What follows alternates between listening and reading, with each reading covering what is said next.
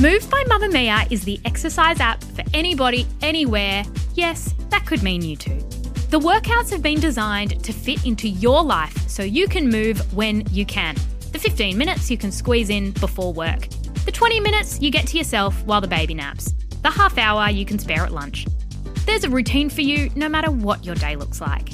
A reminder as well, this is included in your Mamma Mia subscription. If you are a Mamma Mia subscriber, you already have access to Move. Download the Move app and log in with your Mamma Mia login. Head to move.mamamia.com.au and use code MOVE10 to get $10 off a yearly subscription. You're listening to a Mamma Mia podcast. Mamma Mia acknowledges the traditional owners of land and waters that this podcast is recorded on. From Mamma Mia, hi, I'm Claire Murphy. Welcome to The Quickie, getting you up to speed daily. Just a warning that today's episode discusses suicide. If this is a tough one for you, please take care when listening. The choice was allow Brock to live a life in true authenticity, potentially very happy life, and hopefully a long life. When you weigh the prospect up and what's the alternative, potentially not having a child, Brock was literally planning her death. What choice do we have? That is a mother talking about her trans son in a recent ABC Four Corners report, highlighting the lack of access for some young Aussies to gender-affirming care. For some of those young Aussies, the toll of the wait to receive that care was too much to bear. But what does gender-affirming care look like? Why is it necessary? And why is it so controversial? Today we look at what it means to provide care for gender identity and why what some call life-saving support, others call inappropriate intervention.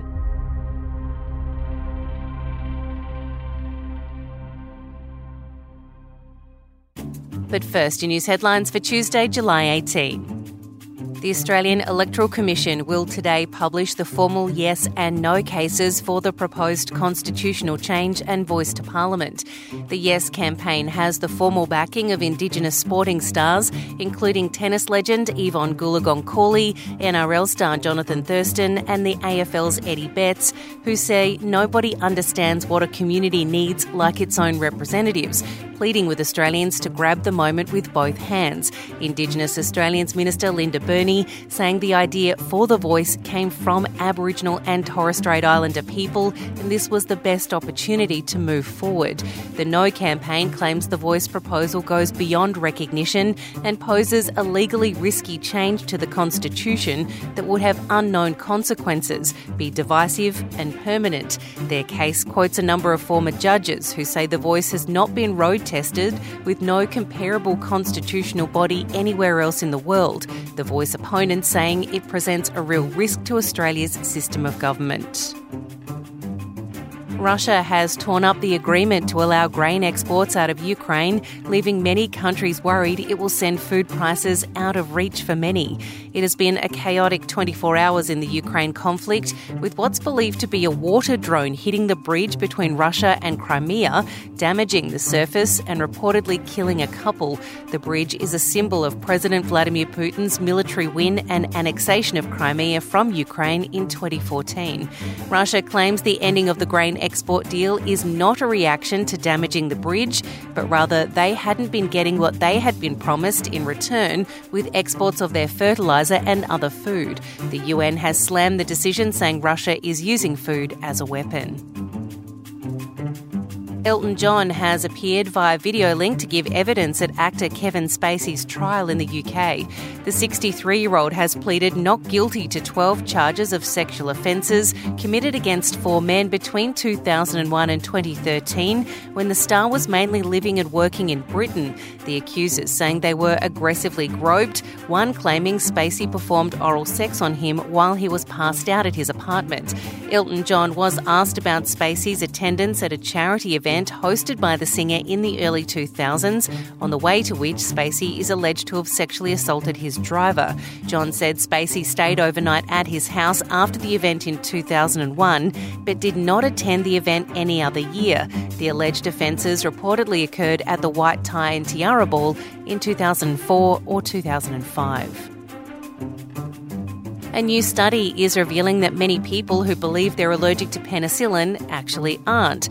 In the past, patients had to have a scratch skin test to see if they had a reaction to the drug, but a simpler and cheaper test involving taking a small dose has shown to be just as effective. Of the 382 patients who thought they were allergic who took part in the study at Melbourne's Austin University Hospital, only 2 had a reaction. Most people who have a reaction to penicillin grow out of it within a decade. Experts saying the secondary line of antibiotics that are prescribed to these people who may not actually need them aren't as effective and can even fuel superbugs. One of the teams competing in the Tour de France is considering pressing charges against a spectator who caused a massive crash in Sunday's 15th stage. Jumbo-Visma's Sepp Kuss was brought down by a fan who stretched his arm out towards him, the American losing his balance and triggering a pile-up involving dozens of riders, sending them crashing to the ground. A source says local authorities have identified the spectator, but that he would not be arrested unless the rider and his team decide to sue him. That's your latest news headlines. In a moment, today's Deep Dive.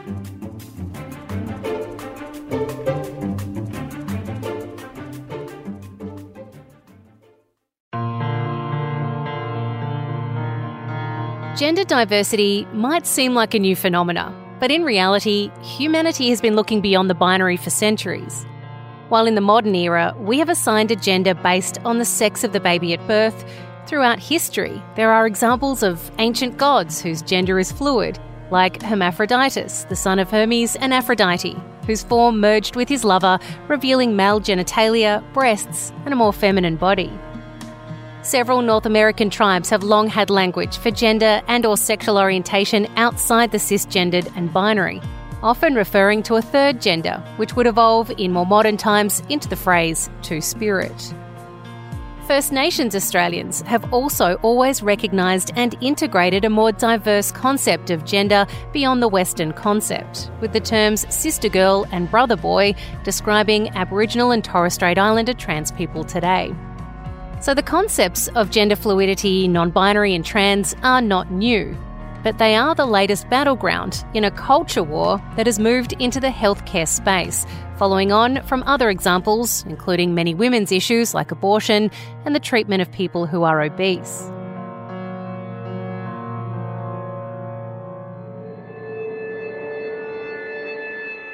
For young people who grow up in a gender binary-focused world, when their gender identity doesn't fit the mould of boy or girl matching their sex, it can be distressing when the first signs of puberty kicks in, bodies changing into something that doesn't fit with how they perceive themselves. It's often at this point where young Aussies reach out to their healthcare professionals to find help in dealing with this situation, seeking what we now call gender-affirming care. Gender-affirming care, as defined by the World Health Organization, encompasses a range of social, psychological, behavioural and medical interventions designed to support and affirm an individual's gender identity when it conflicts with the gender they were assigned at birth. Opponents to this model believe affirming someone's gender identity from the start means you may miss underlying causes of things like body dysmorphia or not dealing with the trauma that may be causing the gender distress. And then there are those who dismiss it as another woke concept, preferring to believe children are just going through a phase and that it's more a social problem than a medical one. What the Four Corners report revealed was that access to gender-affirming care is becoming increasingly difficult. Wait lists are long, services are limited, and there's division, even amongst the medical profession itself, about whether affirming someone's gender is the right thing to do. Dr. Brad Mackay is a Sydney-based GP, an author, podcaster, science commentator and provider of gender-affirming care for many patients himself. Dr. Brad, for many of us, when we hear the phrase gender-affirming care, we may automatically think it's straight to prescribing someone hormones. Now, obviously it's more than that. Can you take us through exactly what gender-affirming care is? Gender affirming care, it's basically the principle of affirming somebody's gender. So this isn't a decision that just happens. It's not happening overnight. And this is sort of where people get a little bit confused. Often people have gender dysphoria. They don't feel comfortable in the body that they've been born in. They'll often have quite a lot of distress when they're entering puberty and going through all sorts of body changes. There's a lot of counseling, a lot of discussion, and over time, people will often come to a conclusion that they are transgender, that they would feel more comfortable with different hormones floating around in their body. Sometimes they will engage with surgery as well. But gender affirming care is basically sort of saying, okay, well, from my perspective as a GP, and I see a lot of transgender patients, my principle is basically to sort of say, well, yeah, let's explore this together. I'm not going to push you in any direction. We're going to do what you feel comfortable with. And this needs to be an ongoing conversation over time. And if we decide to go in one direction or the other, then it's fully informing the patient about it. They know what they're in for. Hopefully their family knows what they're in for as well. And everyone is having a very open discussion about what the treatment entails and what the consequences, risks and benefits all are. You mentioned there that people in this situation often feel a fair bit of distress when puberty arrives. That's when a lot of people start puberty blockers. What are puberty blockers? Are they safe? Are they reversible? What do we know about puberty blockers? Yeah, so rather than sort of swapping somebody's hormones over from male to female or female to male hormones, puberty blockers are basically a way to give people time to think. And so when people are starting to notice hair growing in weird places and different parts of their body growing, then sometimes people are really distressed by that. And they don't want their voice to deepen, or they don't want to grow breasts. Like, it just doesn't feel right for them. And the more that happens, the more distress they feel. And so puberty blockers are basically a way to halt that process from occurring. So it's not a forever thing. It might just give somebody another year or two to think about the process, go through counseling, and sort of discover where they're wanting to head further in life. The whole thing is that if we don't use puberty blockers at that time, and somebody is processing through puberty in the direction that they don't feel comfortable with, as that time goes on, they feel more and more distress because their body isn't doing what they think it should be doing. And it also makes it a little bit more difficult to reverse down the track. Using puberty blockers doesn't guarantee that person's going to go on and have hormone therapy or surgery down the track, right? It's just a time frame within which they can figure out where their head is at and where they want to go. Yeah, and I think this is sort of like a bit of a weird misunderstanding as well. So it's basically biding time to process thoughts, talking with family, talking with patients, talking with the medical professionals to make sure that we are doing all the right things for the patient down the track. So if you're using puberty blockers and you're using them for a year or two, then it is reversible. If you take them away, then you'll start going down the same track that your hormones will be going down in that direction anyway. If you decide to use hormone therapy, then that's something that you could engage with at the end of using the puberty blockers. So it just enables people to make that decision. Certainly, most of the actions of puberty blockers are reversible. So there is some concern that it could cause lower bone density later on in life. So that's certainly discussed at an early stage with doing it. But all of the other parts of the hormones is totally reversible at the end of using puberty blockers. With increasing numbers of young Aussies reaching out for help with gender distress, why does there seem to be such a big divide, even in the medical profession itself, about how to provide that gender affirming care?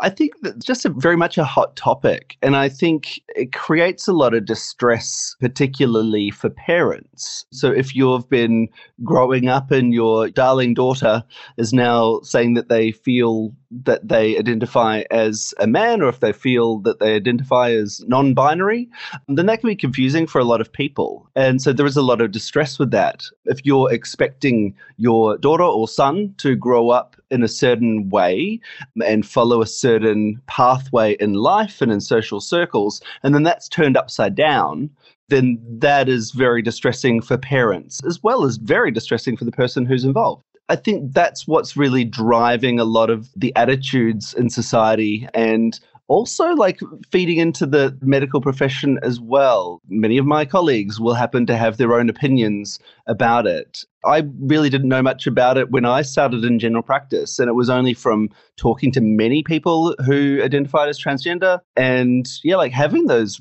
real deep discussions with people about the distress that they were feeling and trying to piece all of this out, and often having very interesting intellectual conversations with people who had obviously thought about this a lot. This is what I find time and time again, is that people who are transgender, they've gone through so much thinking and analyzing their body. These are often not very rash decisions that are made. And I think my turning point with transgender care was really seeing how much people were being distressed, seeing that somebody does have issues with their mental health. If they're having suicidal ideation, then that's really quite dangerous in an emergency measure. Do you ever have people come in to speak to you seeking gender affirming care who don't decide to go down a road of hormone therapy or surgical transition? Yeah, I've seen a number of young teens coming in with their family, and it's really interesting to have those conversations because often the parents don't have the right language and often the teenager doesn't have the right language, and we're just sort of trying to explore what their future looks like and how they are feeling at that point of time.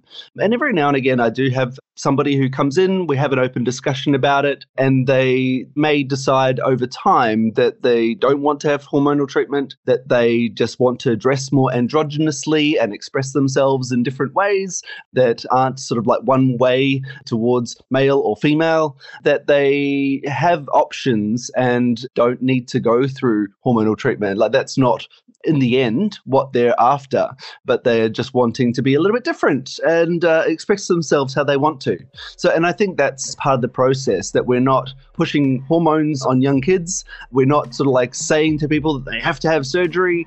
I think it's really important to have every option open, and the people who need surgery and the people who need hormones will choose that, and the people who don't won't.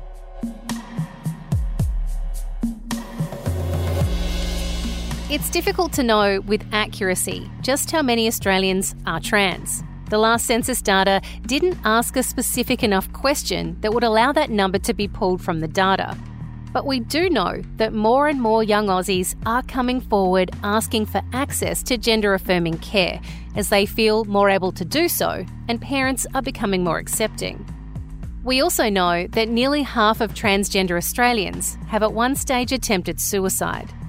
This statistic has been attributed to many things, including societal discrimination and bullying, a lack of mental health support, and a lack of access to gender-affirming healthcare. Dr. Brad says you can see when someone is given that access, the difference it can make. Yeah, myself and my colleagues quite enjoy often giving somebody hormones for the first time. Often there's been years of discussion, talking, counselling, and often, like getting that first dose into people. You can just sort of like see the changes in people, very, very quickly. There's often a sense of relief. They've questioned everything themselves. Their family has questioned everything themselves, and they're finally at a stage where they're ready to go along that process. It can be a really celebratory moment when people are able to start that treatment and everyone's on the same page. It can be a really, really powerful moment, and it can be really, really helpful for their mental health.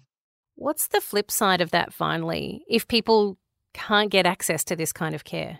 Well, we've seen in the media lately that there's like 3 patients were accepted as new patients at a hospital in Sydney over a whole year. It just sort of shows that there's a big demand.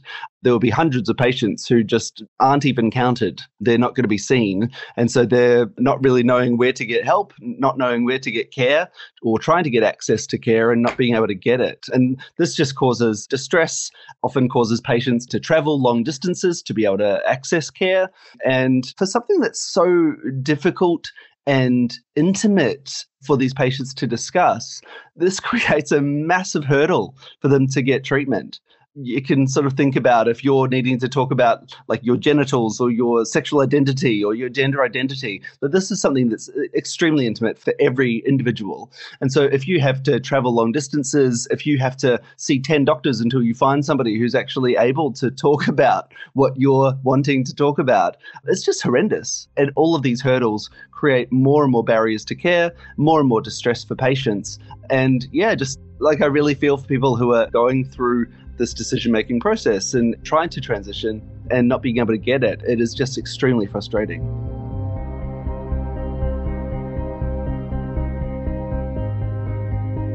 The Quickie is produced by myself, Claire Murphy, and our executive producer, Callie Borg, with audio production by Tom Line.